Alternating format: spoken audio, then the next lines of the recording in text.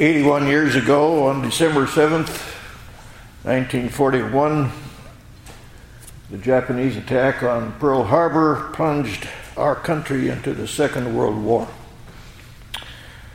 I don't remember that particular day, but I do remember the years that followed, the years of war. It wasn't a foregone conclusion that the United States would come out ahead.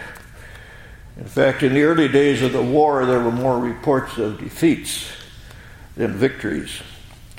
No television in those days, but we had the radio. My dad would listen to the commentator with the German accent, von Kaltenborn, on the NBC network. And my friend's dad next door would listen to the Mutual news commentator by the name of Gabriel Heater. And Mr. Heater in particular was a prophet of doom and gloom. And listening to him, you never would believe, or would have believed, that the United States would eventually be victorious. Now in our chapel talks this year, we've been listening to another prophet of doom and gloom, the prophet Jeremiah. But in Jeremiah's case, it was God who put the words into his mouth. God himself was prophesying doom and gloom for the nation of Israel because of their continued disobedience and rebellion. I doubt very much whether any of the radio commentators of the Second World War said very much about God or God's role in that war or God's control of events. They were more concerned about the strength of the German and Japanese forces as compared with the American, British, and Russian forces, the Allies against the Axis. But as we read chapter 19 of Jeremiah's prophecy, there is no doubt who is in control of world events. Certainly not Israel, certainly not Babylon, nor any of the other nations. God is speaking through his prophet Jeremiah, and God says, I will bring such a catastrophe on this place that whoever hears of it, his ears will tingle. And a few verses later, we have God speaking again through Jeremiah, and he says, I will make void the counsel of Judah and Jerusalem in this place, and I will cause them to fall by the sword before their enemies. Their corpses I will give as meat for the birds of the heaven and for the beasts of the earth.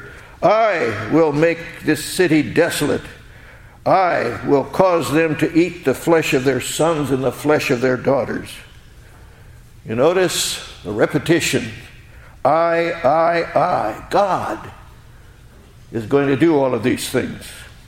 You see, nothing is out of God's control. He's in charge. And who is there that will dare to deny his right to punish sinners who have defied him? We go a little bit further on, and we read, Thus says the Lord of hosts, even so I will break this people and this city, as one breaks a potter's vessel which cannot be made whole again. Thus says the Lord of hosts, the God of Israel, Behold, I will bring on this city and on all her towns all the doom that I have pronounced against it, because they have stiffened their necks, that they might not hear my words. So back in the 1940s, it was God's will to punish the godless tyrants of Japan and Germany by giving the eventual victory to the Allied forces.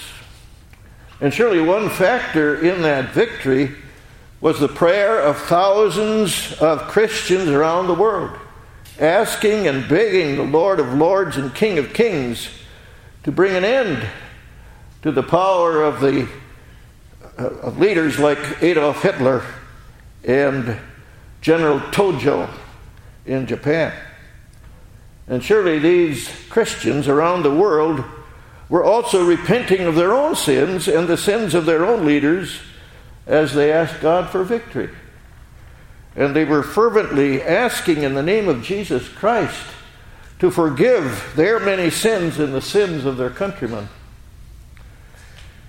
In this Advent season in the year 2022, surely this is what we believers in our Lord Jesus Christ should be doing. For there are cruel and wicked leaders in this world who are ripe for God's judgment, along with ordinary citizens who have lost sight of the power of God and his righteous judgments. And we must confess that this wickedness is not confined to our nation's enemies, but it is also our wickedness and the wickedness of our leaders that call down the wrath of a righteous God. Read chapter 19 of the book of Jeremiah for yourselves, and see for yourselves whether sins of men and women high and low in other countries and our own country do not measure up to the sins that call down God's judgment in those days. In the days of Jeremiah and also in the days of Pearl Harbor. What does God say through the prophet? He says, "They have forsaken me. They have burned incense to other gods. They have filled this place with the blood of the innocents." We think of the millions who have been killed by abortion, the blood of the innocents. They have filled this place, and our place is filled with it too. They have stiffened their necks that they might not hear my words. So the Advent season should always be a season of repentance for Christians. For Christians remain on this earth as sinners who share in the sins of their countrymen. But it seems that this year in particular, we American Christians should be especially repentant and on our knees asking our gracious God to spare us once again, as he did in the 1940s. God wants our prayers. It is perhaps the best thing we can do in these dangerous days. And we look forward all the more to the day when our Lord comes again, as he once came as a child to save us from our sins, as he came at that time to suffer and die and rise again to remove our sins. So we need to ask him to come in his own good time to deliver us finally from all evil. Amen. We sing hymn 755 in the LSB, stanzas 1 and 3. 755, 1 and 3.